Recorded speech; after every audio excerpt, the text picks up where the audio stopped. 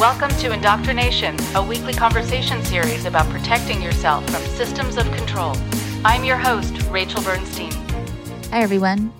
Today on the show, we have Vanessa Reiser, who's a mother, entrepreneur, life coach, and psychotherapist specializing in narcissistic abuse. Ms. Reiser is also a founder of the Rockland County Pride Center and a board member for the Center for Safety and Change. And Vanessa recently ran the entire state of New York in a wedding dress to raise awareness for narcissistic abuse and made international headlines. Here's Vanessa now.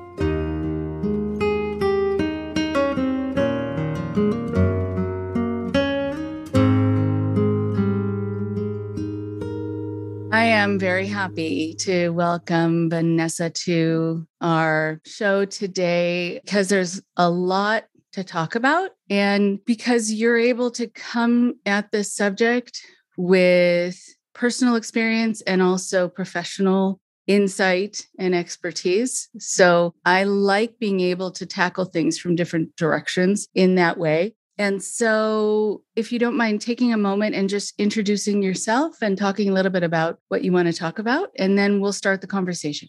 So I'm Vanessa Reiser. I am a licensed clinical social worker practicing in the states of New York, New Jersey, Massachusetts. I specialize in narcissistic abuse, which is an insidious form of domestic violence. Started the practice last year. The home location is in New York and have fortunately and unfortunately been thriving in my practice because people are needing a lot of support for a variety of different reasons. There are clinicians that work under me. I have 4 clinicians that work under me, and they are kind of working with a lot of anxiety due to COVID, et cetera. I specifically work with the clients that are narcissistically abused. Mm-hmm. Okay. Very important. And yeah, I hear you. In some situations and in some careers, for being able to make a living, it's good to be busy, but it also is kind of a gauge about what's happening in the world and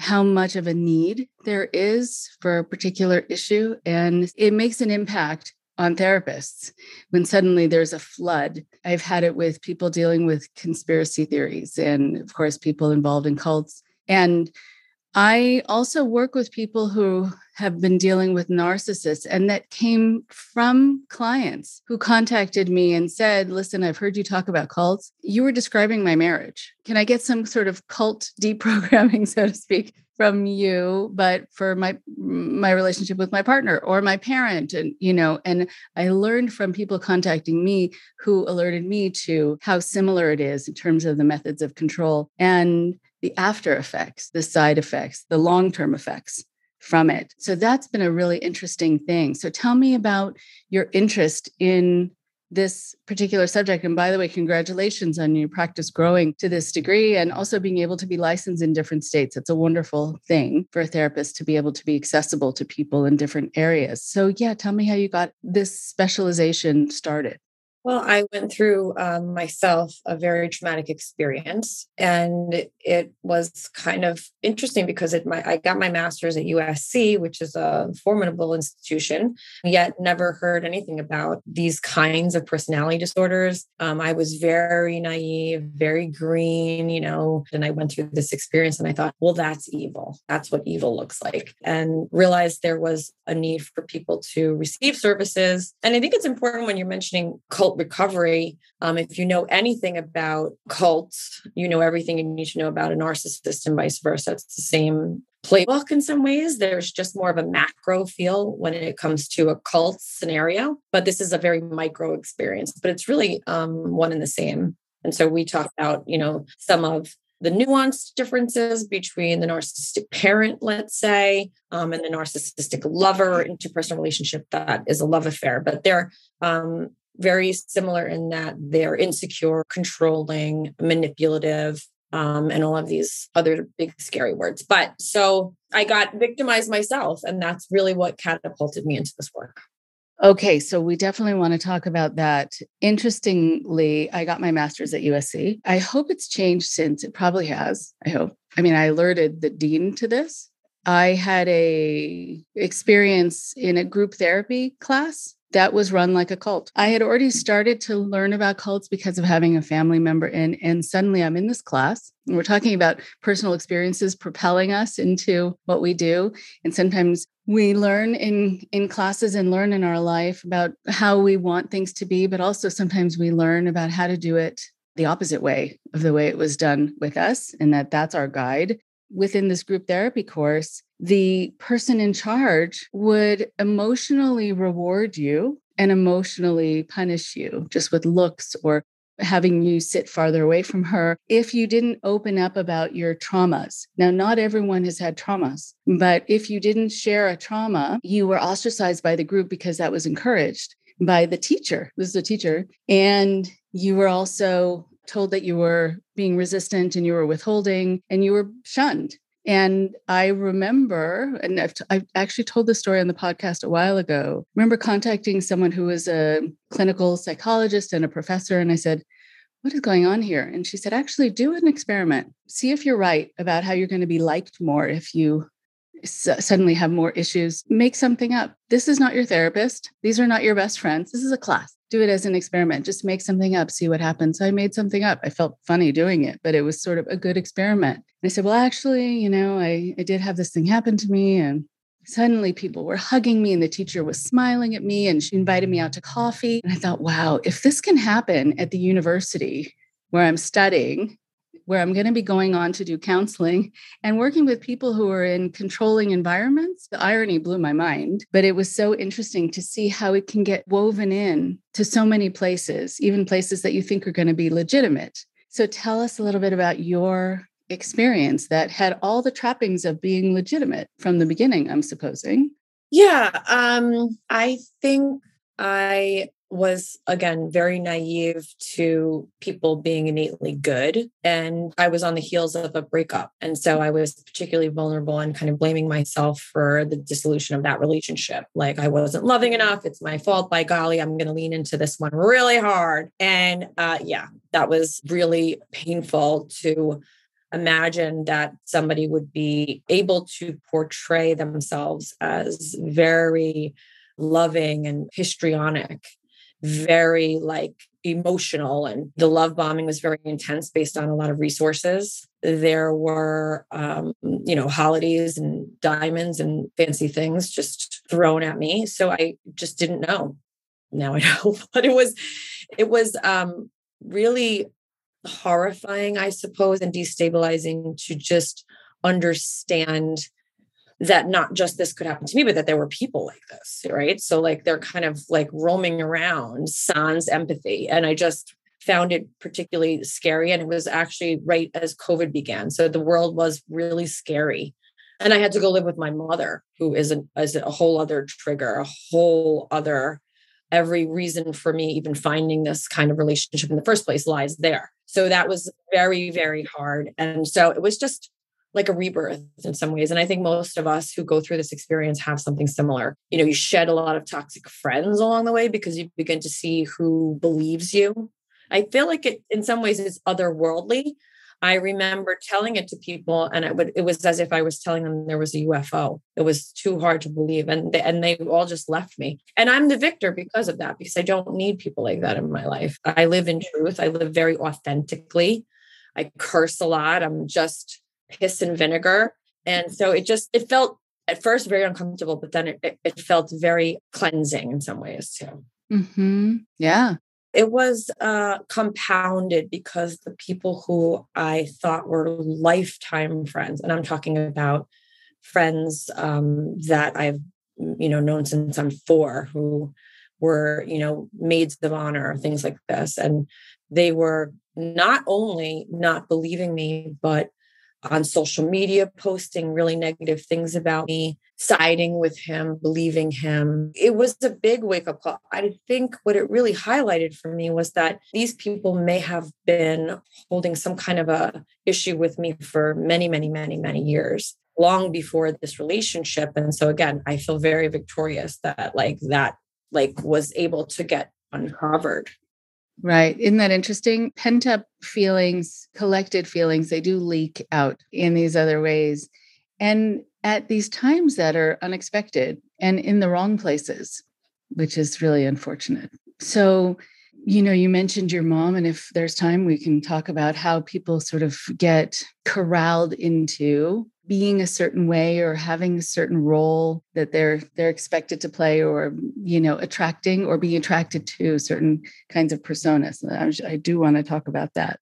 There was a lot of inconsistency in her mood. And so the highs and lows felt very normal. So when the love bombing and the devaluing cycle began in this love affair, it felt in some ways familiar, I'm sure, that kind of up and down. I am trained in dialectical behavioral therapy, and we talk about baseline.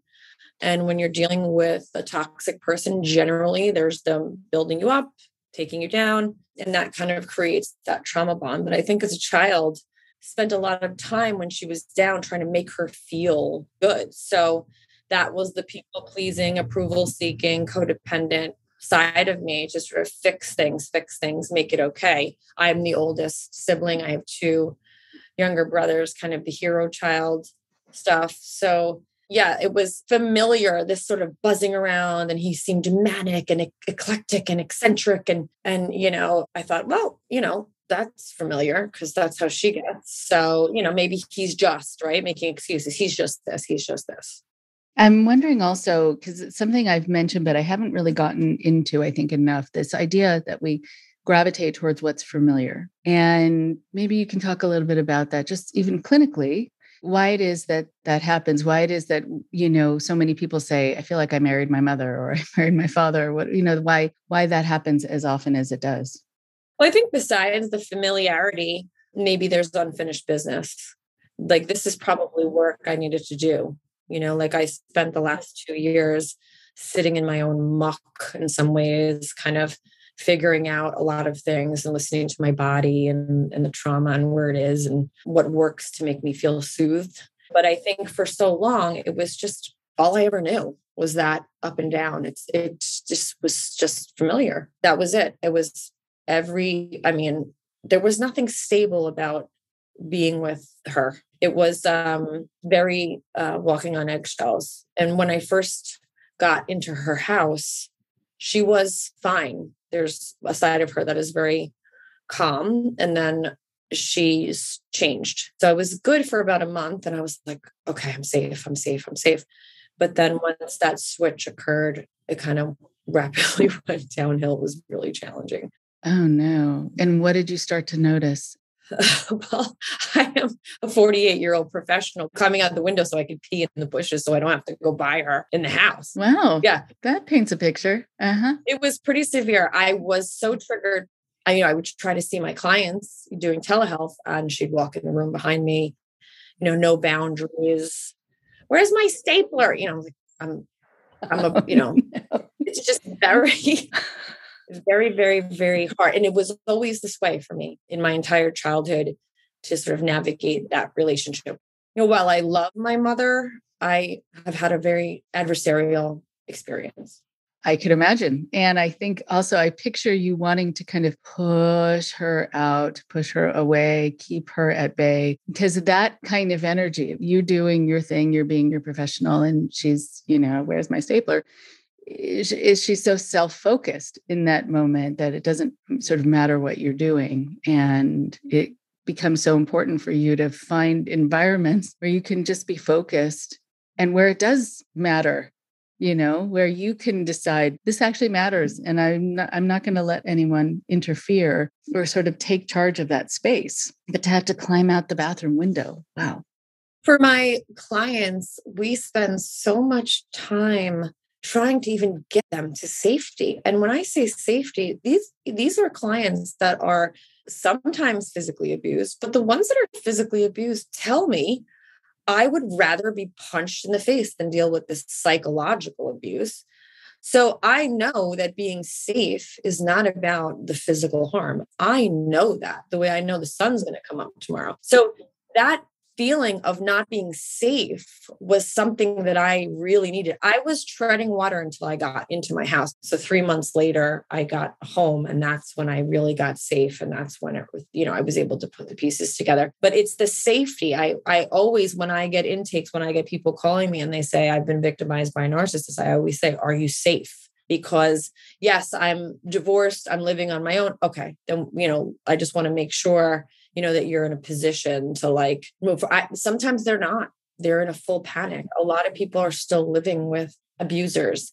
They have children. They can't afford to leave. It's a treacherous, scary experience for so many of my clients. Wonderful that you're doing this work. I mean, clearly there's a lot of need and that you can come to it with this visceral understanding, what that feels like. When we talk about safety, yes, it is about having an environment that you're in, also a headspace that you're in. I'm wondering about other kinds of ways that people need to get safe. Is it financially? It seems like there's so many levels to getting safe. So what are the things that people need to kind of reclaim control over and their power over? That's such a great question, because the narcissist is in some ways faking power. So they're very actually disempowered, scared little children, but they know how to be extremely intimidating, and they've honed these skills for quite a while. So while I honor my clients' fear, oftentimes there is a lot of bark versus bite. So they will just intimidate just because they know that it's going to suck the energy out of you and make you scared. So we spend a lot of time pulling the narcissist back down by reminding ourselves of the shit that they do.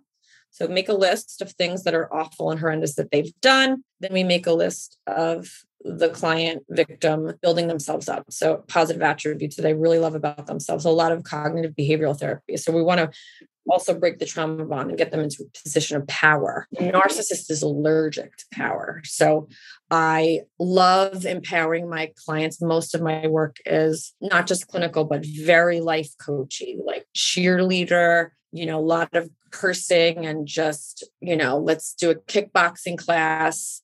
Let's, really kind of get into the position of power. And sometimes it's hard. Like I said, I have to honor where they are. But if I see a moment where I can kind of pepper that around, sprinkle it around, I'm very busy doing so, because I know the narcissist is allergic to this. Very interesting. I remember saying to this person who was so afraid of getting the lectures that she would get for hours and hours, and she would have to take in the information and respond and have just the right response. And I said to this person, your partner who is looming so large over you, picture him wearing shorts, laying on the floor of Toys R Us, having a tantrum. And so he's less developed emotionally than you, and he can't control himself. But because he's bright, because he knows that he can't just pound on the floor of Toys R Us, he's found words and actions and faces and, techniques. But really, at the end of the day, it's a tantrum. That seemed to help. And I've sort of used that over and over, but it is still very intimidating when this person has had power over you. And so I'm wondering also about how you help people not be afraid of just this person's presence, even just hearing their voice. I think in some ways, a lot of what you just referenced comes out. So we generally vacillate between horror, fear, and hilarious absurdity, right? So there's never really this middle ground. We're always either really, really scared or can you believe this is real? So when we're not deathly afraid of them, we're usually laughing at how predictable and ridiculous and stupid and chronic and absurd the whole thing is. So we try to get to that space where it's we're maybe even laughing and using humor as a coping mechanism to deal with it, because I want to honor that it is scary, particularly with children in the judicial system. This is where we get very serious. And then we'll talk about skills and how to, in some ways, I don't want to use the word negotiate, because I don't believe you can negotiate with a narcissist. But I would say even in some ways, be narcissistic and manipulate the system and play the game a little bit better. So it is scary when you have kids with them, And I have to honor that because the judicial system is riddled with narcissists themselves, right? So they happen to gravitate towards certain positions, and those are positions of power. We see a lot of police officers. We see a lot of politicians. And so it's no wonder that going into a courtroom and going up against somebody who might be very connected to the political scene in their environment and, be willing to put on the waterworks, etc., and exploit that system. It is very, very scary. So that is the one time where we'll kind of just get really creative around how to navigate it. If there are no kids involved, then we have a little more fun. Okay. 2 questions. This is something I've been wanting to ask someone who specializes in this for a while. How to help people understand when, after they've been put through the ringer by someone, how they've had to give up their lives or, dealt with parental alienation, but on and on and on, that they sometimes still miss that person and they feel sorry for that person. They find out that they're not well or their next relationship didn't work out. What is it? How do people understand that they miss the person who did this to them or that they feel bad for them? I remember when I was telling my son, I have a 22-year-old son, and he was at university, but sometimes lived with us. And I remember telling him after the relationship was over, what I was going through. And he's similar to some of my friends, was like, come on, you're telling me he's not capable of love the way he would dote over you. And the way I said it to him was, the good news is you don't get it. That means there's nothing wrong with you. You're very healthy. And I said, the bad news is you don't get it. So you might get hurt by somebody like this. So we need to start talking about this a little more. So I would say to this person, what a beautiful thing that you care about people and that you see the good in people. There's nothing wrong with you. That's a beautiful way to be. But we need to talk a little bit more about clarity as it relates to personality disorders and psychopathy, because we don't want you to get hurt. And then again, we'll work on making a list of things that they've done so we can really, and sometimes the cognitive dissonance comes flying back in, certainly if you are cohabitating with someone like this, but that's why it's so important to actually write it down, put it in your phone. Oh, I remember the time he did this, that, write it down so that every time you feel weak, you go reference it like, oh, you know what? I forgot about that. Because it's so easy to just fall back into this stuff. That list is, I would say, one of the greatest things you can do for yourself. And you should do that with toxic friends, bosses, whomever. If you start to see a pattern, that's a great resource. Okay. So you said something interesting about putting it in your phone. I think when you're dealing with somebody who plays with your head and who also plays with your conscience or gaslights you, it is good to have a record, something you can refer to. I know a lot of people will say, oh, just get rid of those things. That's toxic. If you're keeping notes from your bad relationship, that's negative energy, et cetera, et cetera. And I've found it's quite the opposite for people, because they have to hold on to the truth about what really happened, because it's easy, to forget? I would say hold on to it because you're going to need the screenshots for court. That's what I was thinking. I was like, do not throw anything out because the narcissist has their lives, but you have your screenshots. Oh, please. I mean, I have a camera that follows me in my house all the time because I have to make sure that I am not being accused of being in different places or hurting different things. When you're dealing with somebody who is very malignant, they'll show up years later, surprise, here comes a restraining order. You did this, that, and the other, because their supply maybe took off and they need to go and find, somebody to toy with, like a cat and a mouse. So I say keep everything, but it is not healthy to stare at old text messages if you have to go to court. However, don't throw them out.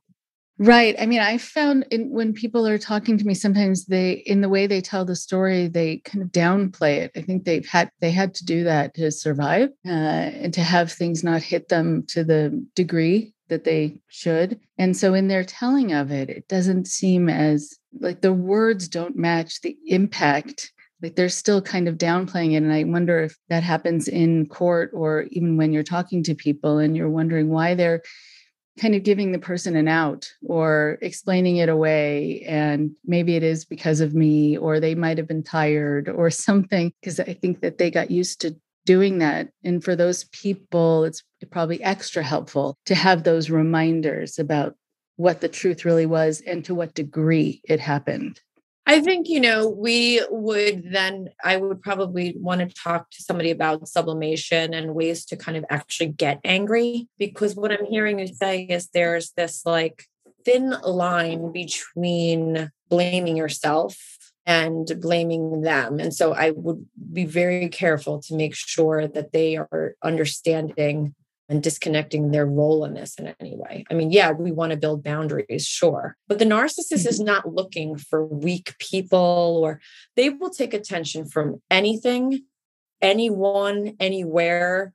Does it have a pulse? Narcissists like dogs, actually. Sociopaths don't, but they will take that attention from anywhere. It's just the boundaries weren't strong enough to keep them out. So they're going to go everywhere. They're just sniffing around. Who is going to fall for my crap? But it's not that there's anything wrong other than we would work on boundaries, just that boundaries, understanding, how to listen to your gut. I think also in a lot of cultures, we have in some ways trained our children to really not really understand what their gut tells them and what that means. We tend to have like more of a robotic, do as I say, not as I do. And there tends to be this group think. So we have to really impart on our children to stand up for themselves, to experience things, have a voice. Right. So it's so interesting about that, about raising your kids a certain way. And so I would love, to talk to you about that just as a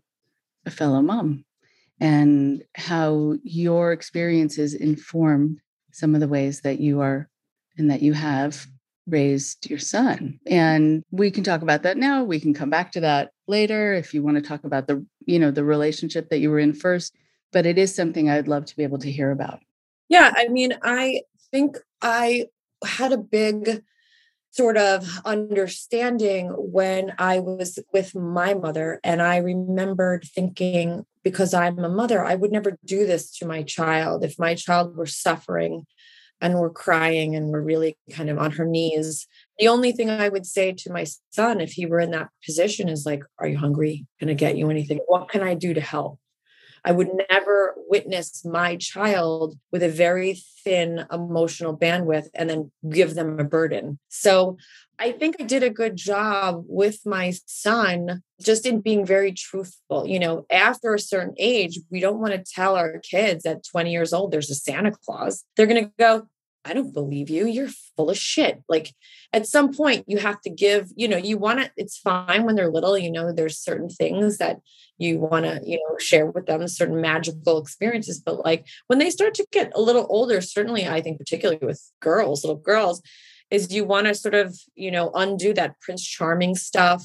You want to not really perpetuate some of the things that are societal, like, having children is very challenging. It's not the Huggies commercials that you're witnessing. Things like this, like give them some reality here and there. I think that that's very important. And I think it also breeds a relationship with your children where they believe you and trust you and know that you're a safe place to go to if you're telling them the truth. So that's what I try to do with my son, is try to give him what I know to be the truth.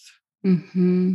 There are a lot of times that people do need to share with their kids about what exists out there, I think, without making them afraid that it's around every corner. And so how do you present it in a way where then people don't think that it's going to be happening everywhere? I mean, I've had to tell my kids that cults don't exist like on every block, because in my field, it can feel like that is the case, but it's a self-selected group of people who contact me. So I've had to keep it in perspective. And so what have you taught, I guess, your son about what to watch out for? We look at data and, the numbers are a little bit higher than I ever thought. So I do kind of imagine that if I'm being honest with him, I will reference psychopathy as being more prevalent than maybe any of us ever realized. But probably the way I would talk about it is identifying behaviors or characteristics that a toxic person has, trusting your gut. Again, there's that word. And then also there are good people. So that's kind of a thing that we try to remind ourselves of. We have a really good sense of humor around the abundance of not so good people, and particularly in this political environment. But we try to stay connected to the fact that there are. And if you're fortunate enough to get involved in certain endeavors, you can feel rather connected to decent folk. And I try to do that in my community. And I try to lead by example with my son. So that's something I think that can be very valuable, is finding like a group that feels safe and healthy. Yes. And I also am curious about, in terms of people being safe and healthy, I get asked a lot if a narcissist can change. And that's often, I want to come in with my whomever who has these narcissistic traits, and I'm hoping you can kind of fix them, which is so interesting. I think there's this hopefulness because the good things are good and they want it to all be good if possible. What's been your experience about that? So it is never recommended to go to treatment with an actual narcissist. I would encourage a couple client like that to see me individually so I can assess.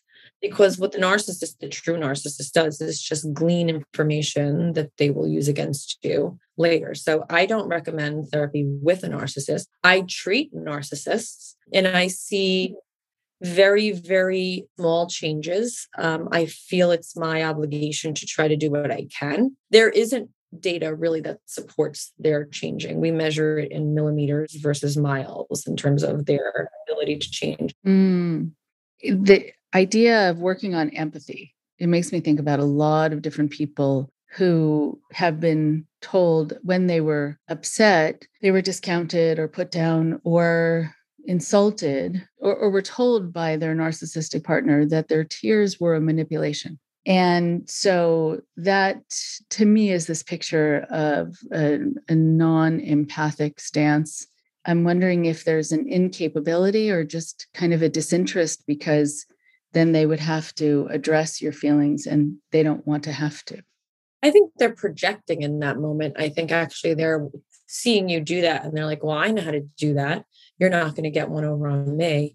So they probably see it more as a projection. They imagine themselves as having that ability. I think everything for them is about control, and they see that as a way to control others, to sort of exploit and manipulate others' emotions.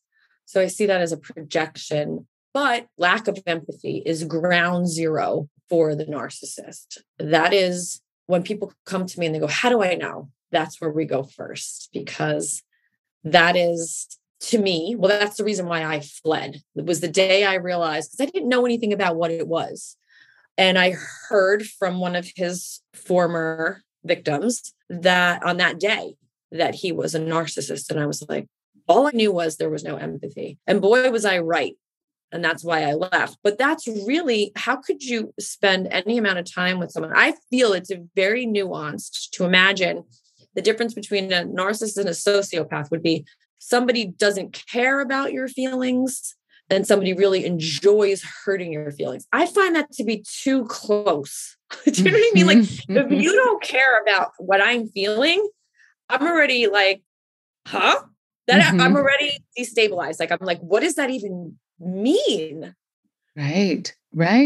Oh, yeah. Right. It's a scary place because then, there's no safety in there. But I'm wondering also then, it's making me think about all the people who have been with narcissists who are also in cults or in these kinds of treatment centers where they were doing this abusive group therapy where people are supposed to give each other a hard time and insult each other sort of for the enjoyment of the person in charge. That I think there is this satisfaction that they got under someone's skin, and that might matter more than the fact that a person is hurting, that they just had that power to create that emotion. Do you find that? Yeah, the power is the roadmap to the supply. When they see that they've got control over you, then they know that the supply is closely following, right? So they're going to get that attention from you because the control is like the pathway. They're like, okay, I'll give you an example. I have a client who she was gifted something by her narcissistic mother. Narcissistic mother is very vulnerable and covert. She's not very overt. It's very hard to detect, very benign. And when she enters the house, every time she makes a line straight over to this object that she's gifted her daughter. And she makes sure that it's still on full display. Why? she in that moment knows the control is still there.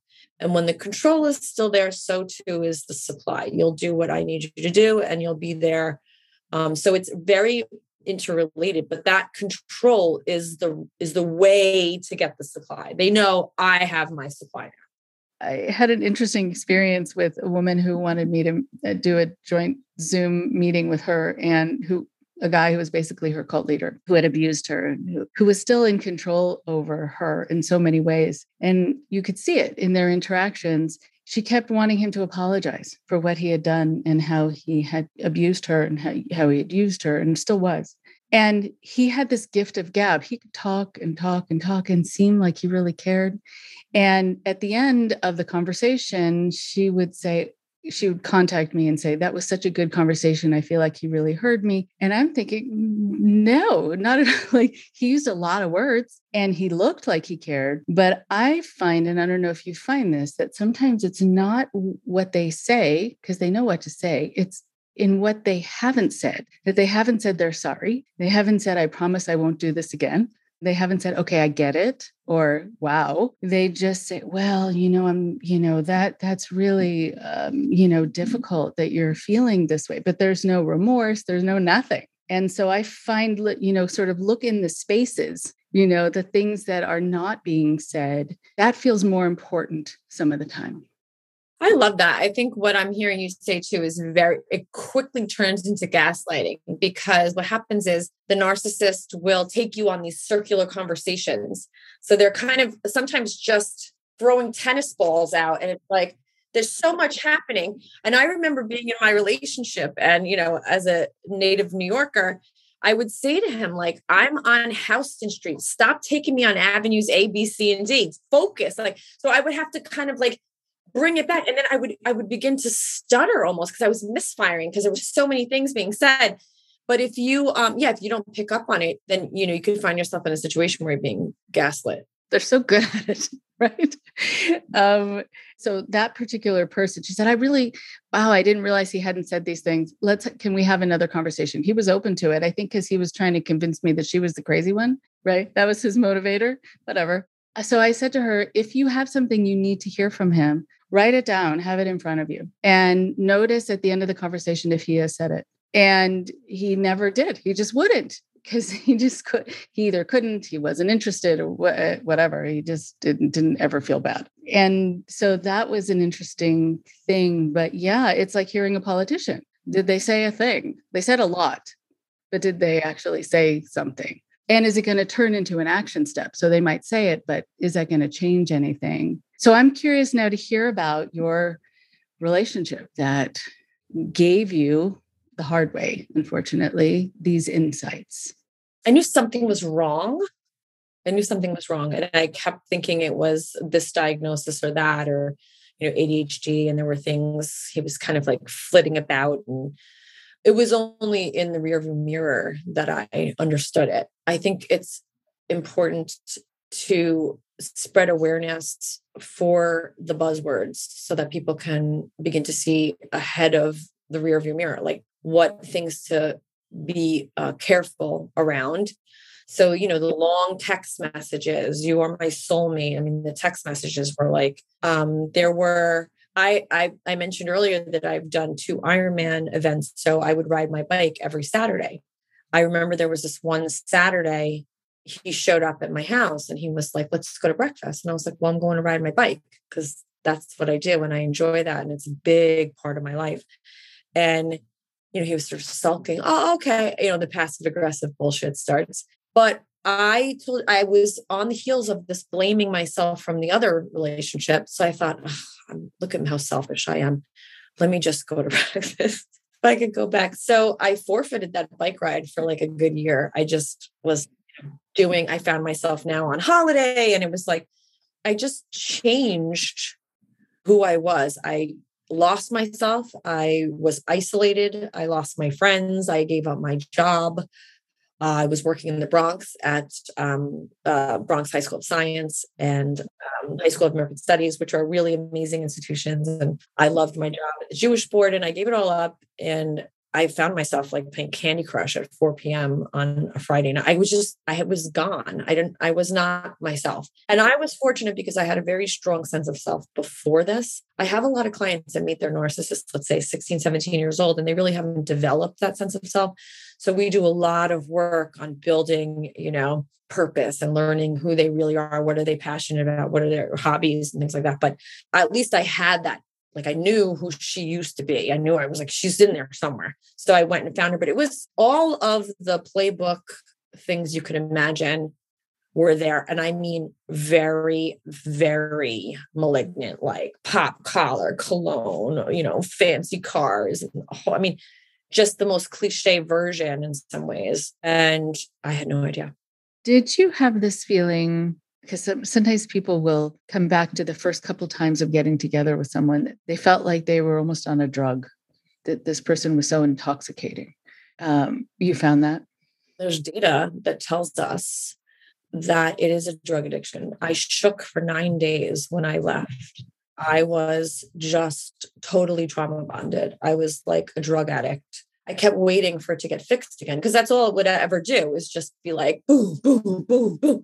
And I was diagnosed with PTSD at a young age from some sexual stuff. So I had PTSD long before this happened, right? So the nightmares, the easy startle response, all of this stuff was already in place. So this was like just so compounded. I was really in trouble. Like I was in a dark, dark, dark, dark space. Thank God for my life coach, my therapist, the friends that really stood by me and held space for me, my brother, my son. It was exactly that.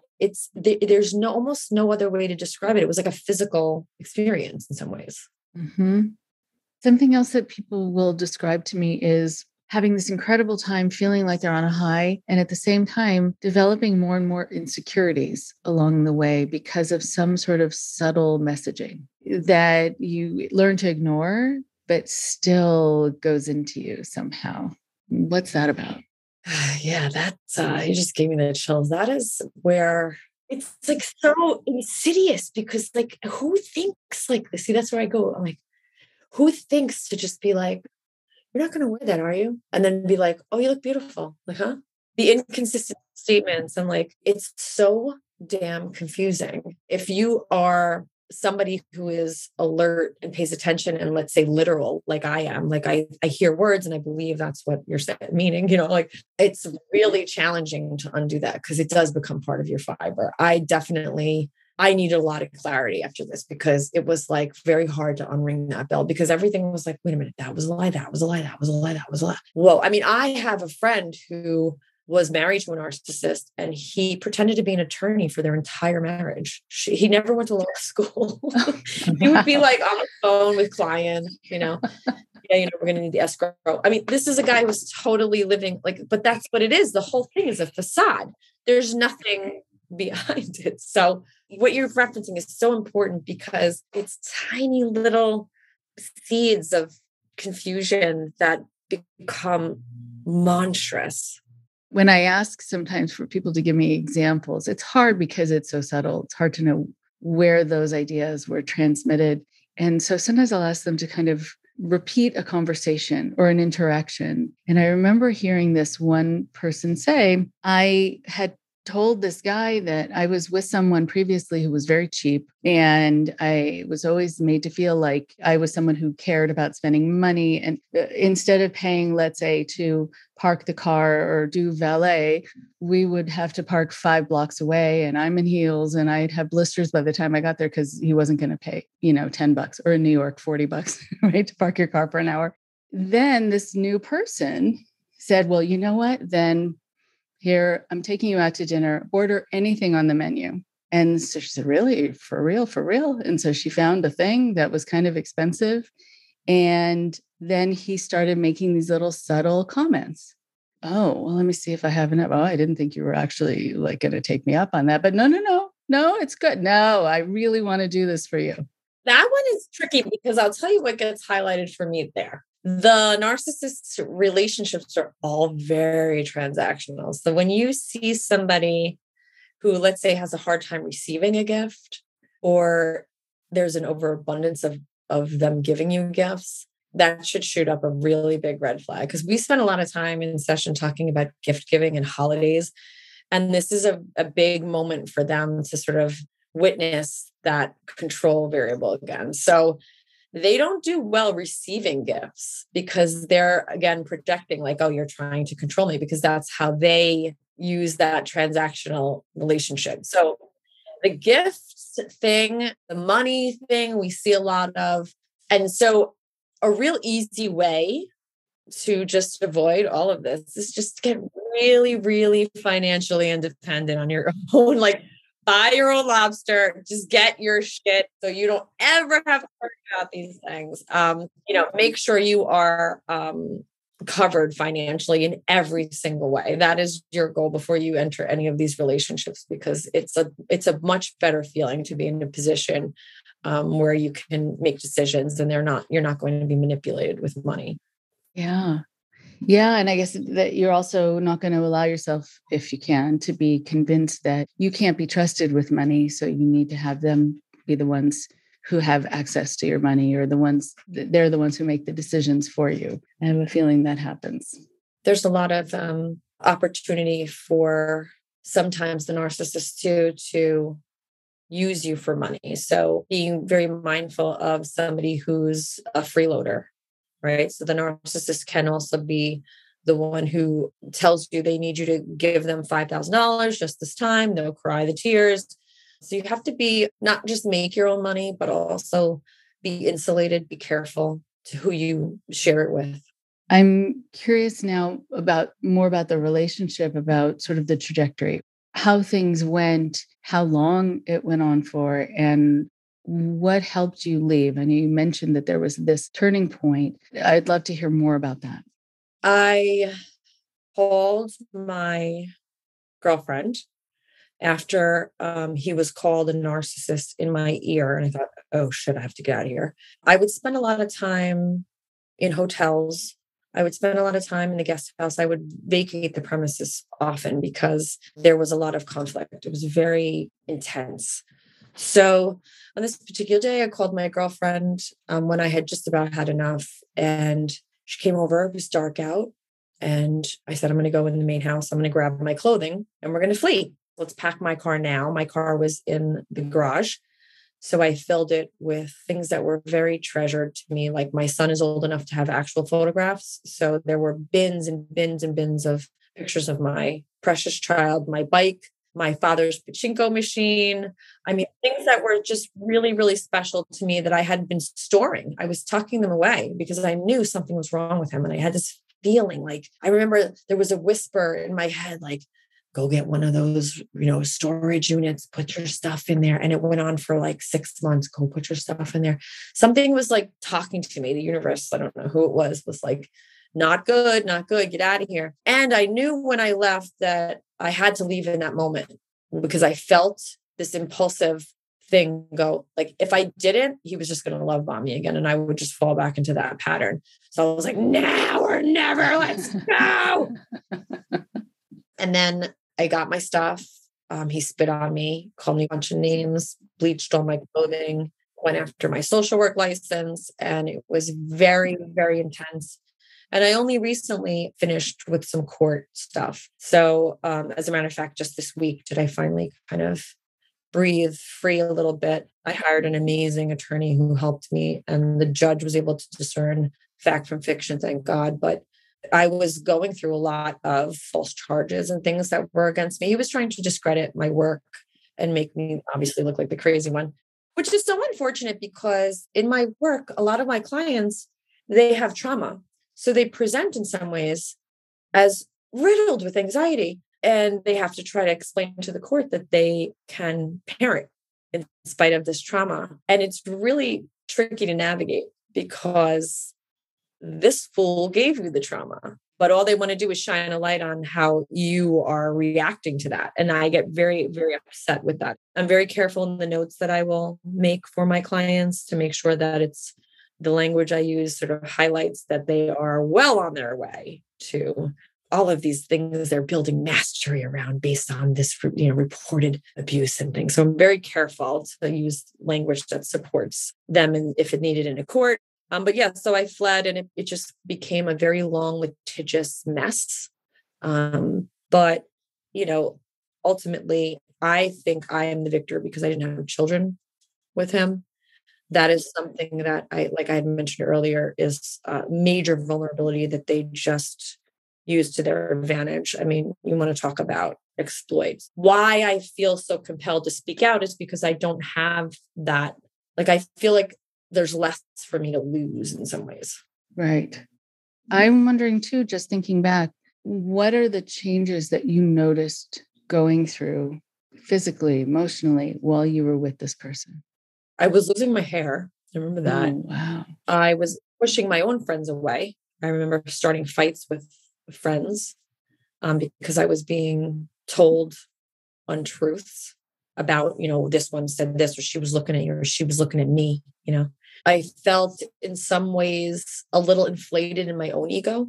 I lost myself. Like, I was like just blinged out with all kinds of, I was decorated in, you know, name brands and things. And I think in some ways I got caught up in it. I wasn't the grounded bitch that I used to be. I became a little too fluffy in my own head. You know, everyone's just jealous of us. We're a power couple, all this garbage. In some ways I needed to be humbled. Like I said, I've done a lot of work with this experience, but I think I did change in that way too. Cause I was like, yeah, look at us, you know. But yeah, I felt pretty much hook, line, and sinker for like a lot of this stuff.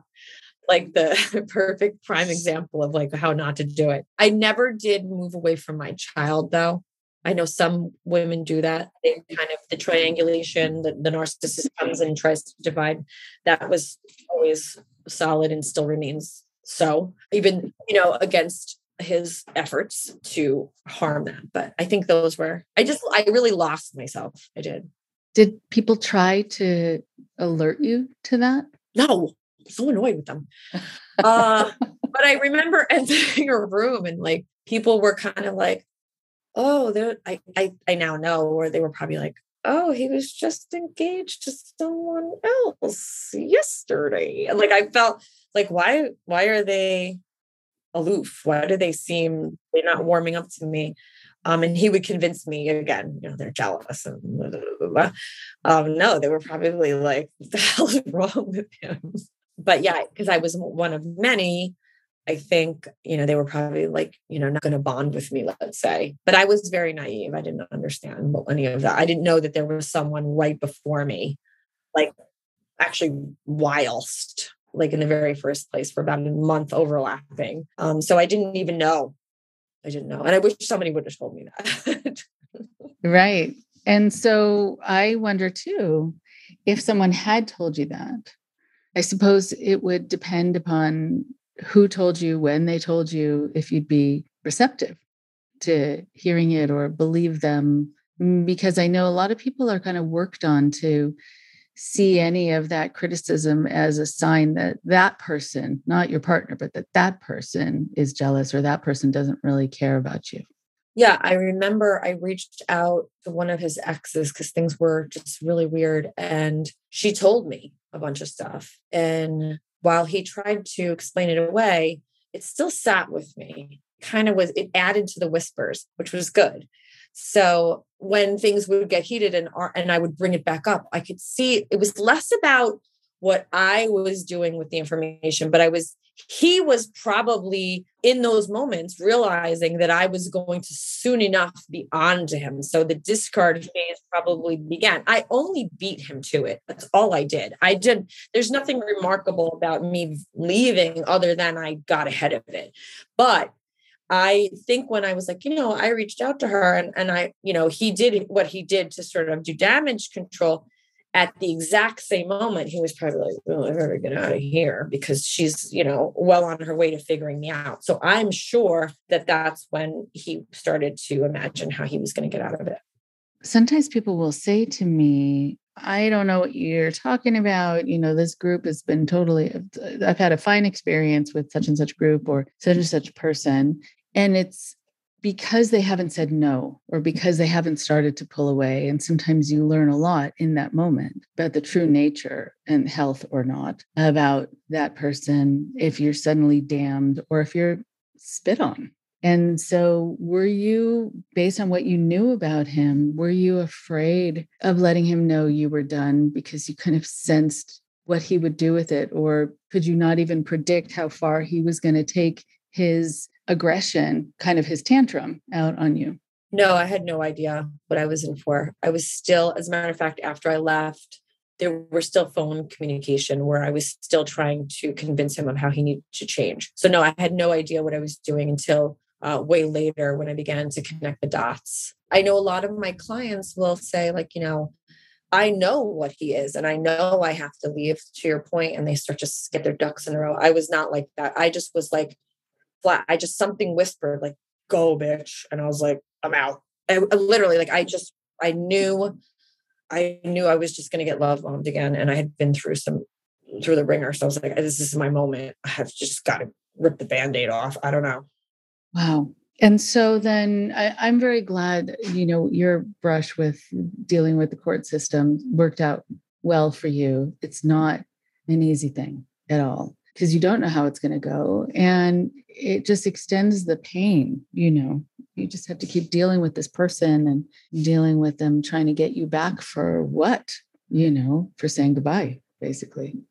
In the work that I'm doing and the run that I did across New York State, I think it was too important. The stakes are too high. So it was too important. It was very important for me to shut up, in his opinion. So he was going to go very hard to make that happen. But again, I just feel, I would cry to my son some days when I was really being tested. And it was like, yeah, I guess I could just shut up, but then I can't, change the world with the work I'm doing. And like, how do I not do the work I'm doing, knowing what I know? Can you imagine?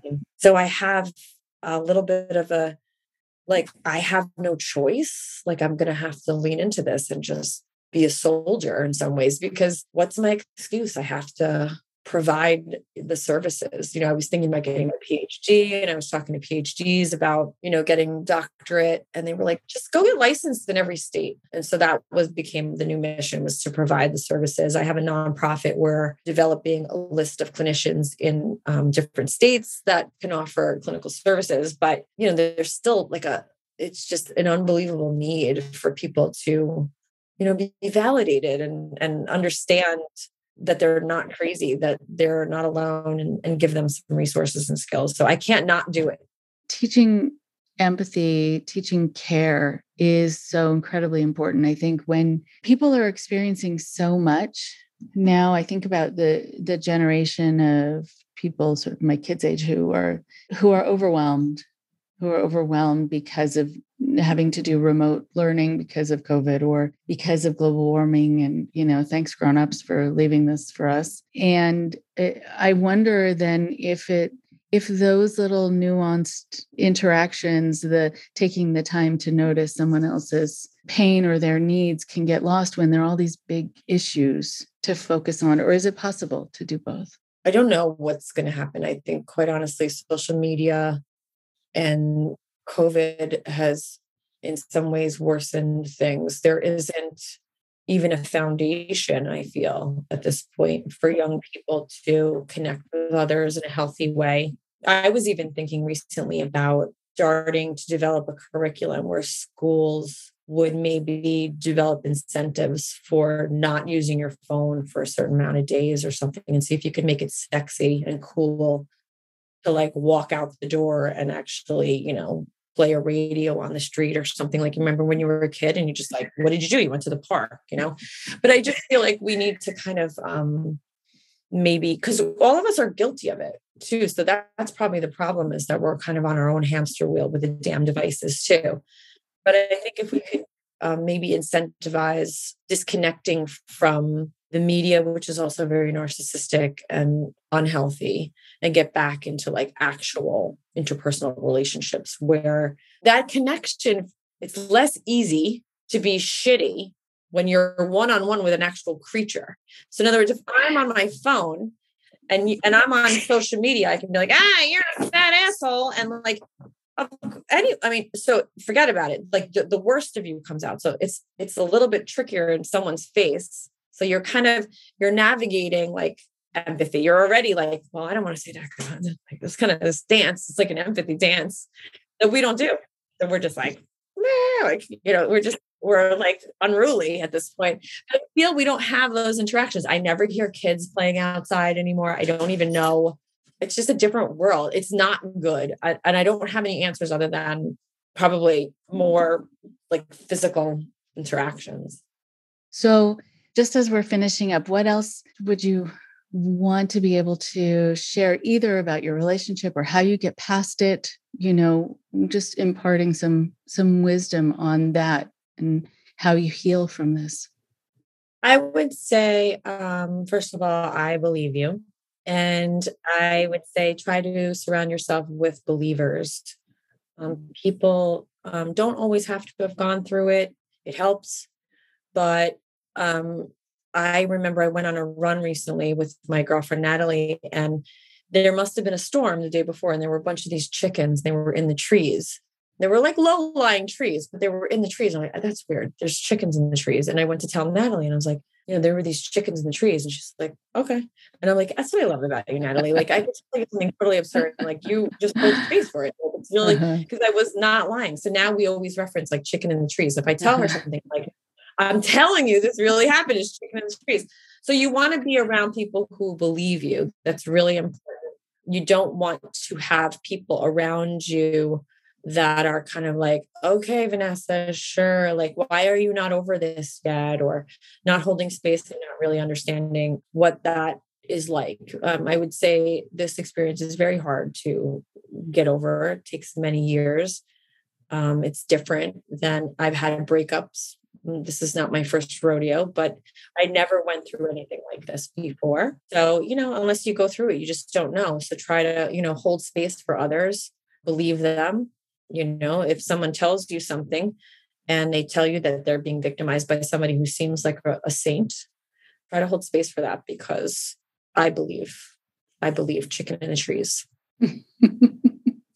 That's a great way to end our conversation, with chicken in the trees. I think it's just perfect. All right. Okay. So it was wonderful to speak with you, to learn from you. I'm so glad also, just in terms of the week that this has happened, that this is the week you're getting to breathe. I'm so relieved for you. Woo, girl. Yeah. Wow. Yeah.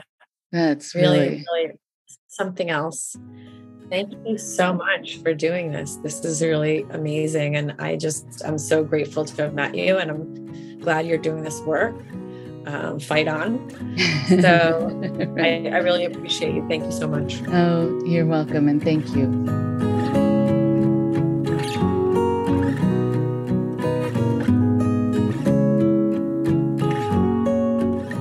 One more thing before you go.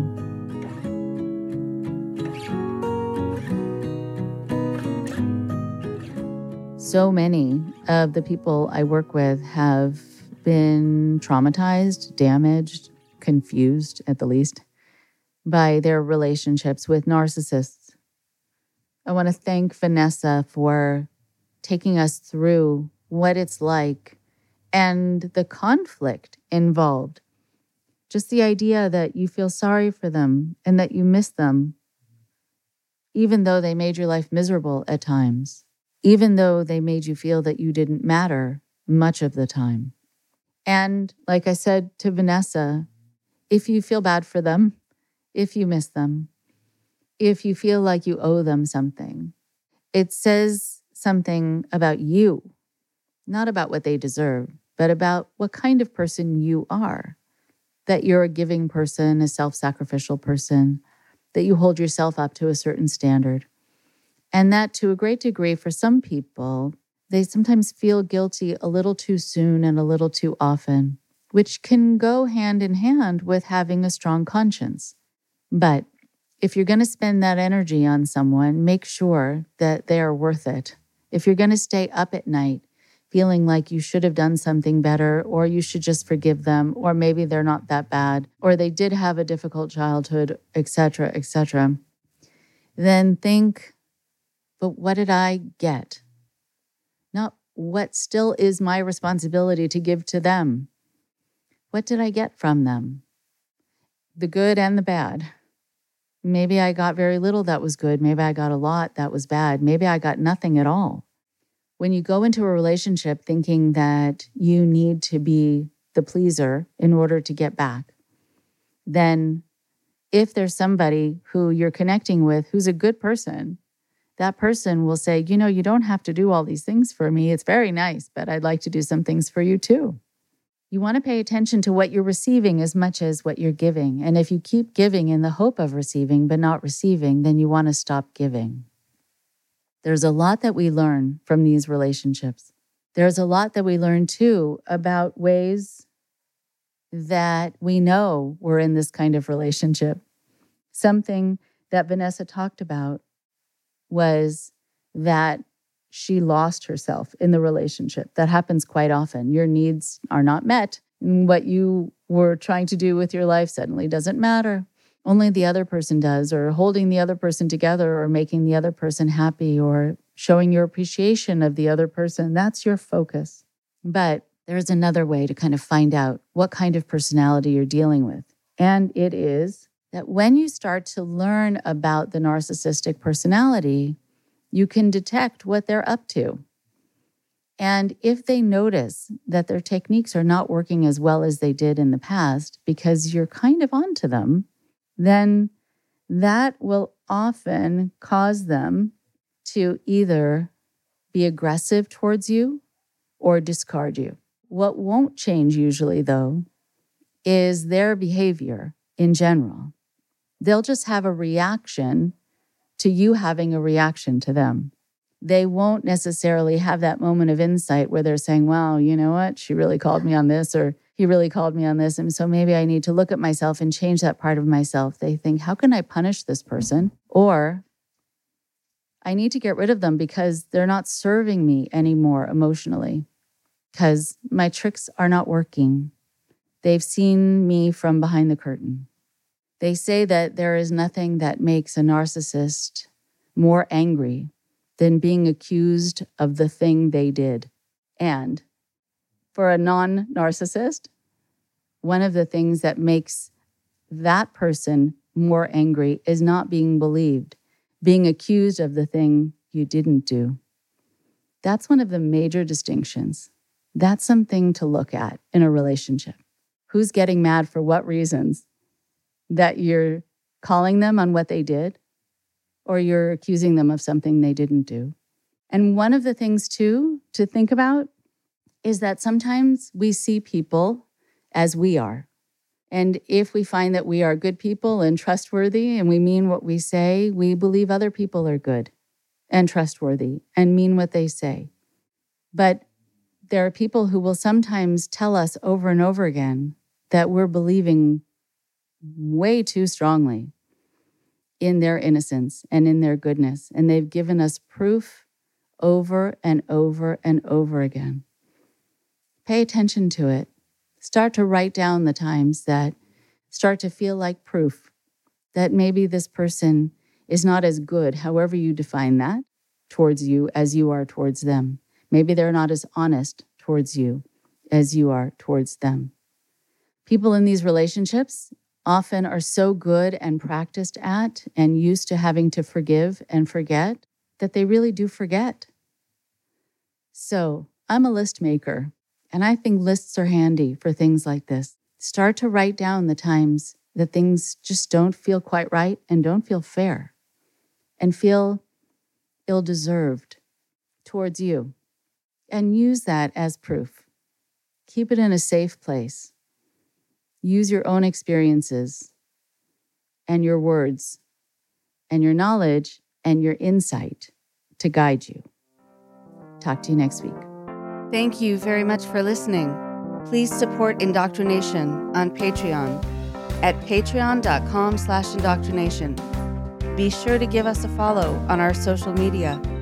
Find us on Facebook and Instagram using @Indoctrination Podcast. And for Twitter, find us at @_indoctrination. We love hearing from you too. So send us an email at indoctrinationshow@gmail.com. And for more updates on the show, visit our website at www.indoctrination.show. www.podpage.com/indoctrination.